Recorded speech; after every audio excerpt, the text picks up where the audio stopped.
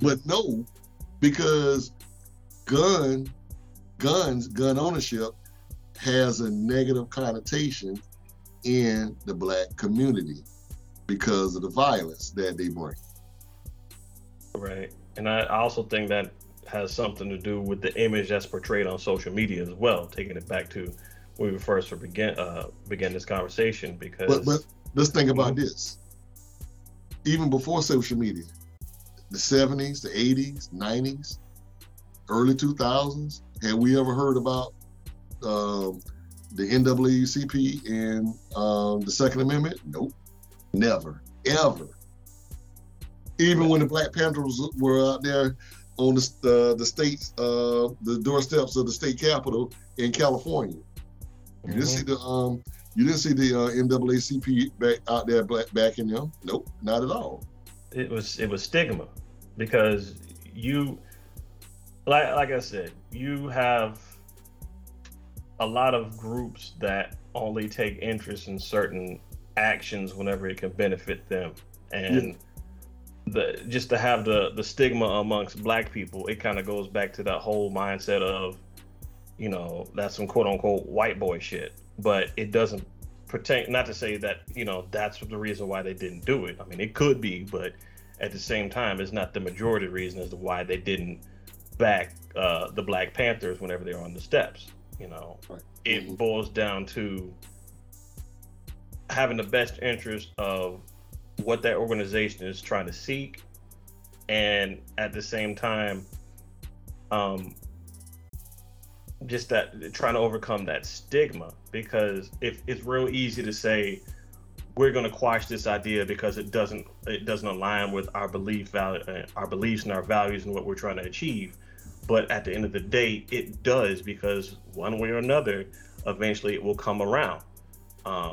Just like you could have easily tried to have a campaign against firearms in some of the rougher areas, Chicago, Detroit, anywhere, if there was better education as far as guns and the violence they could bring and how to prevent it. It's almost like having a sex ed class and you're not teaching the kids about sex ed, or like in some schools you've tried to do away with sex ed, but yet you don't understand why there's a large influx of pregnant teenagers. Are guns pretty? No. Does what they do at the end of the day, is that pretty? No. But at the end of the day, it's still here, and it still needs to be talked about, and it still needs to be brought to the education of Black people, or just people in general.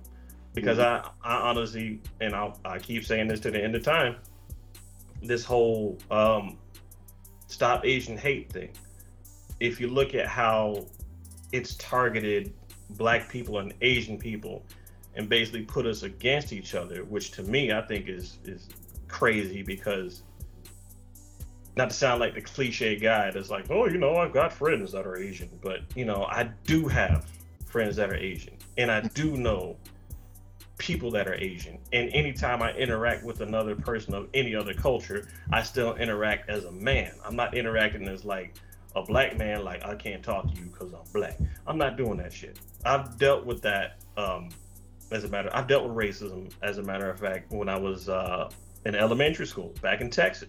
I've dealt with it on multiple occasions, whether it was me being jumped by a whole group of 5, 10, 15 white kids at my daycare, or whether I was told I can't play with these toys because I'm Black, or anything of that area.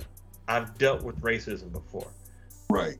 But to me, this whole Stop Asian Hate thing, it comes at a very convenient time, because January the 6th, we all remember what happened. This was this year. Of course we remember what happened. We're still waiting to figure out what the justice is on that.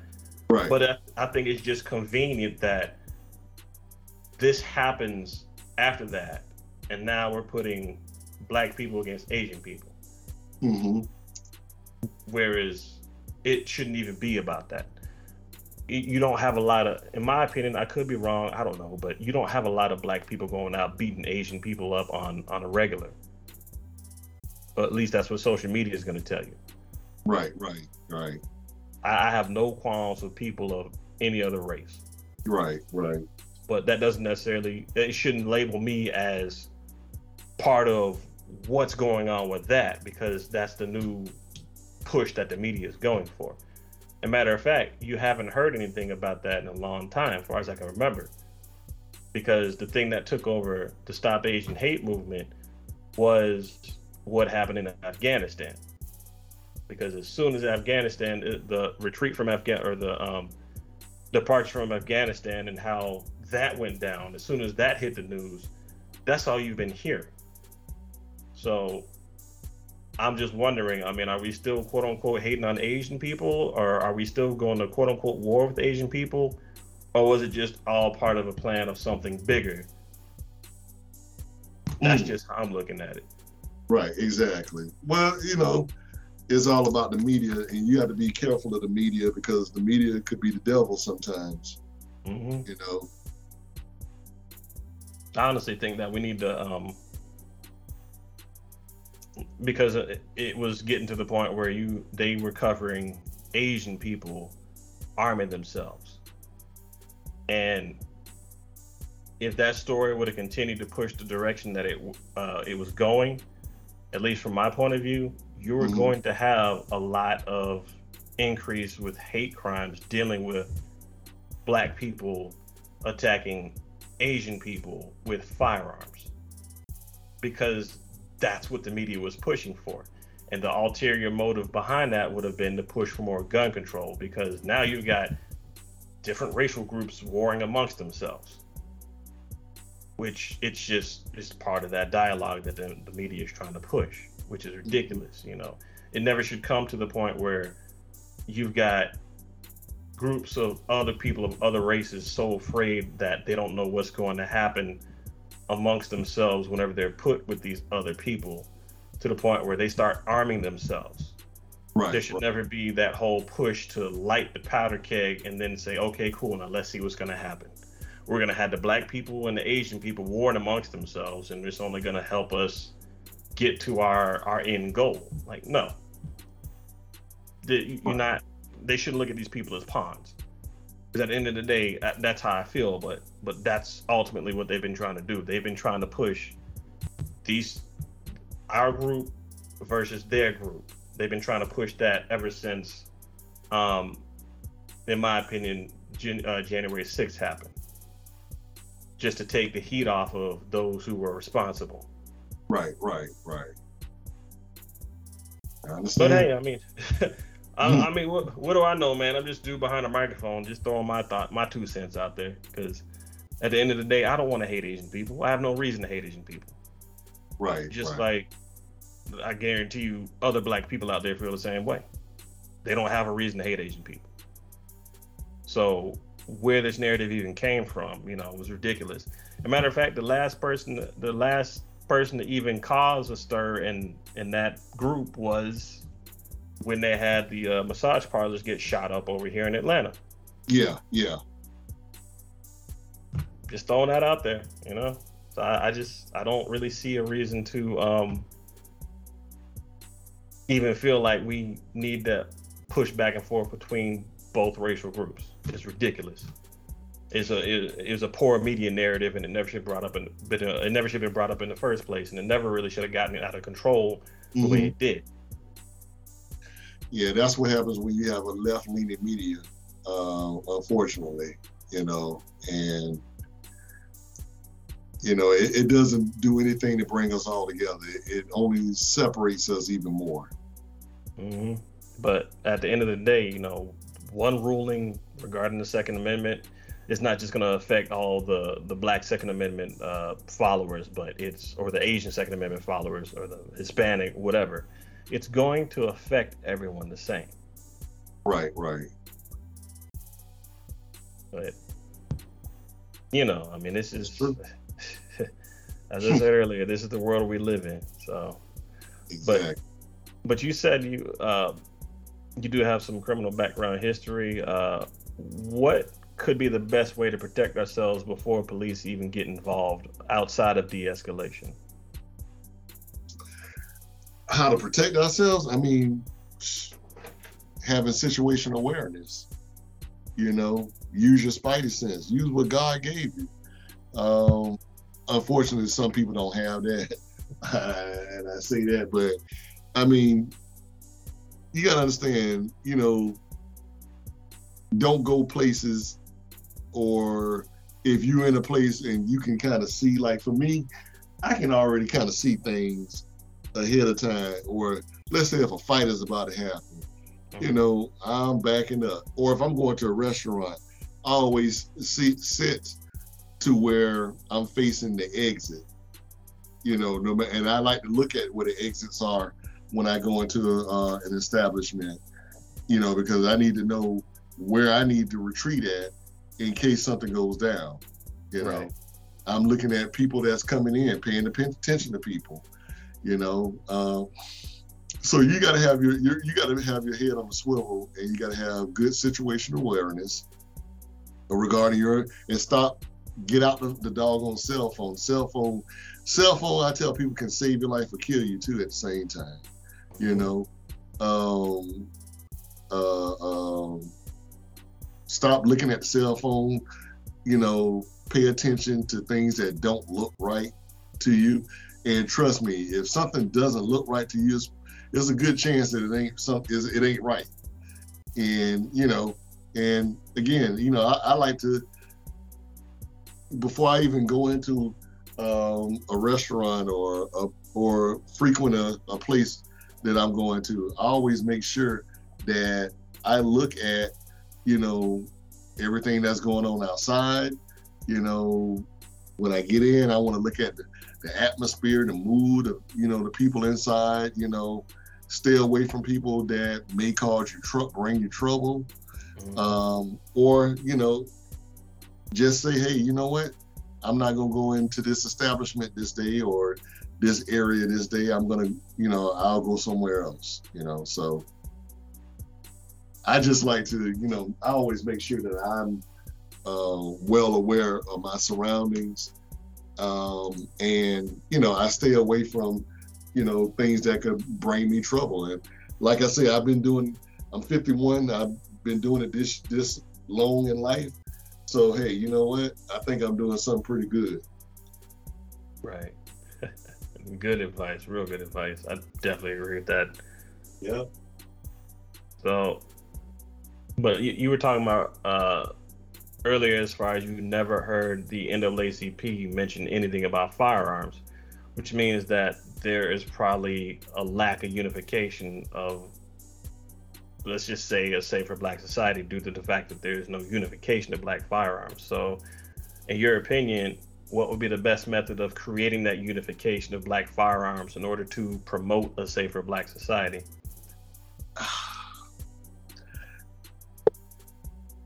Being educated on the laws, safety, training, all of that. Just not buying a gun and thinking everything is good at that point. No, you need to be trained. You need to be in grassroots organizations.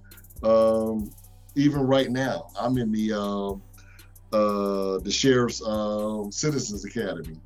It's a 16-week academy where they take civilians, give them familiarization with different departments in the sheriff's organization, but also, as me being a firearms instructor, I am the one that's normally most vocal in class, you know, letting them know the different firearm rules that most law enforcement don't know about, and educating them on that. So I owe it to them. I owe it to I owe it to my community, to let them know that, hey, you know what? This is legal and this isn't legal. Like in the state of Florida, we don't have open carry unless you're going to or from camping, hunting, or fishing. You wouldn't believe how many law enforcement officials don't even know that statute. So they see somebody out with a an AR-15 strapped across their chest and they're fishing, and they try to violate their rights. Whereas I'm like, look, this person is not committing a crime. Well, as far as trying to expand the education involving Black people in firearms, as well as promoting more chapters and getting them established out in other states. Mm-hmm. But I think if there was more of an increase of that, as well as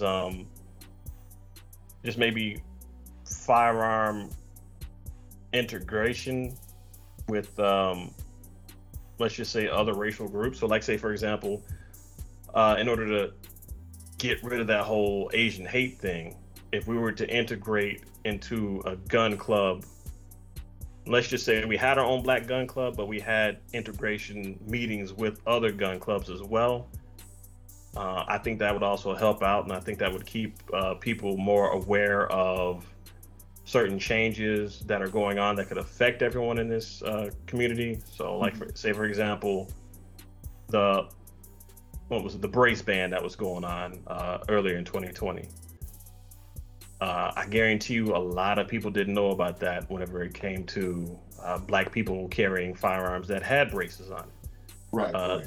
The only way you would even know about that is if you kept your ear to the news that was going on. Mm-hmm.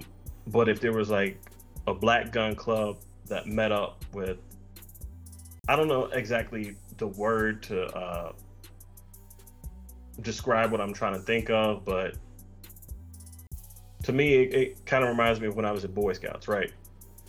So you had your troop that was made up of people in your neighborhood, but then you would have what was called the Jamboree, which was a gathering of all the troops, not just in that area, but it was like all the troops, I think, in general regarding Boy Scouts.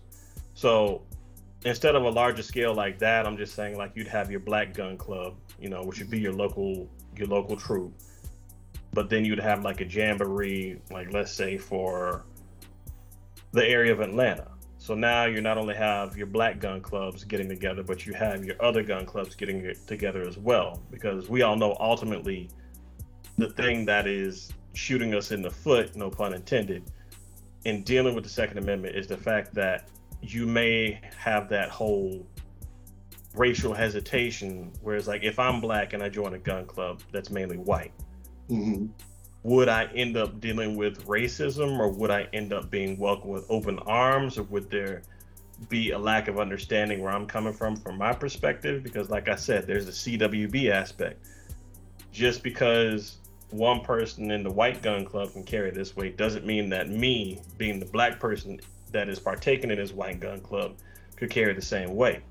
So I think there would be a better understanding of what the pain points are for each racial group in the Second Amendment community, and trying to find if not a solution, a compromise, but nonetheless a solution to fix that.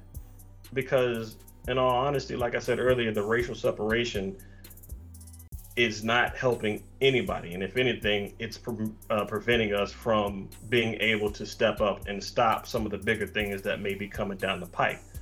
Mm-hmm. Perfect example, I've heard that, I think the channel was CRS Firearms, so it is a guy that keeps his ear to the street on what's going on with the Second Amendment and the ATF. But basically, he made it seem like the ATF was going to end up being more so made up of different local sectors. Mm-hmm. So if somebody were to kick your door in right now and they just actually went through with the brace band and they said, you know what, you have this weapon, you weren't supposed to have it, we're going to go ahead and take you to jail. They could go ahead and boom, right on the spot, say you did this wrong and you're coming with us. Right. In every single state.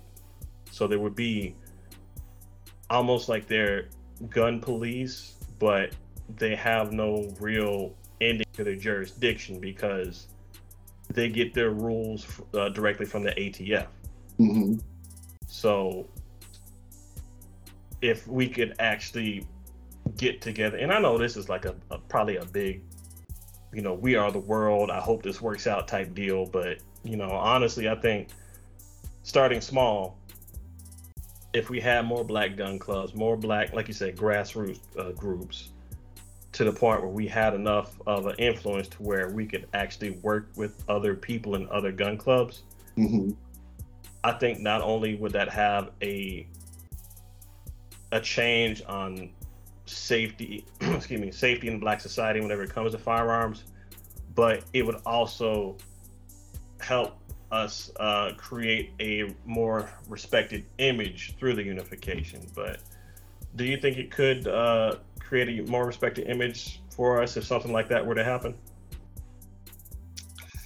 I don't know. That's a slippery slope. I mean, you would have to really change the mindset of an entire generation for something like that to happen. I mean, people's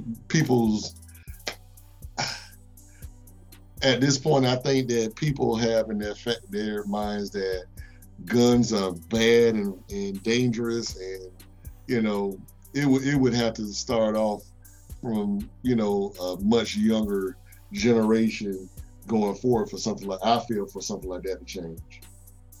Yeah, but I don't know, man, because it's real easy to sit back and say guns are bad and dangerous, but we also had the president recently say that it wouldn't make any sense for people to go ahead and try and overthrow the government because we have nukes and military and tanks and air, I think if anything,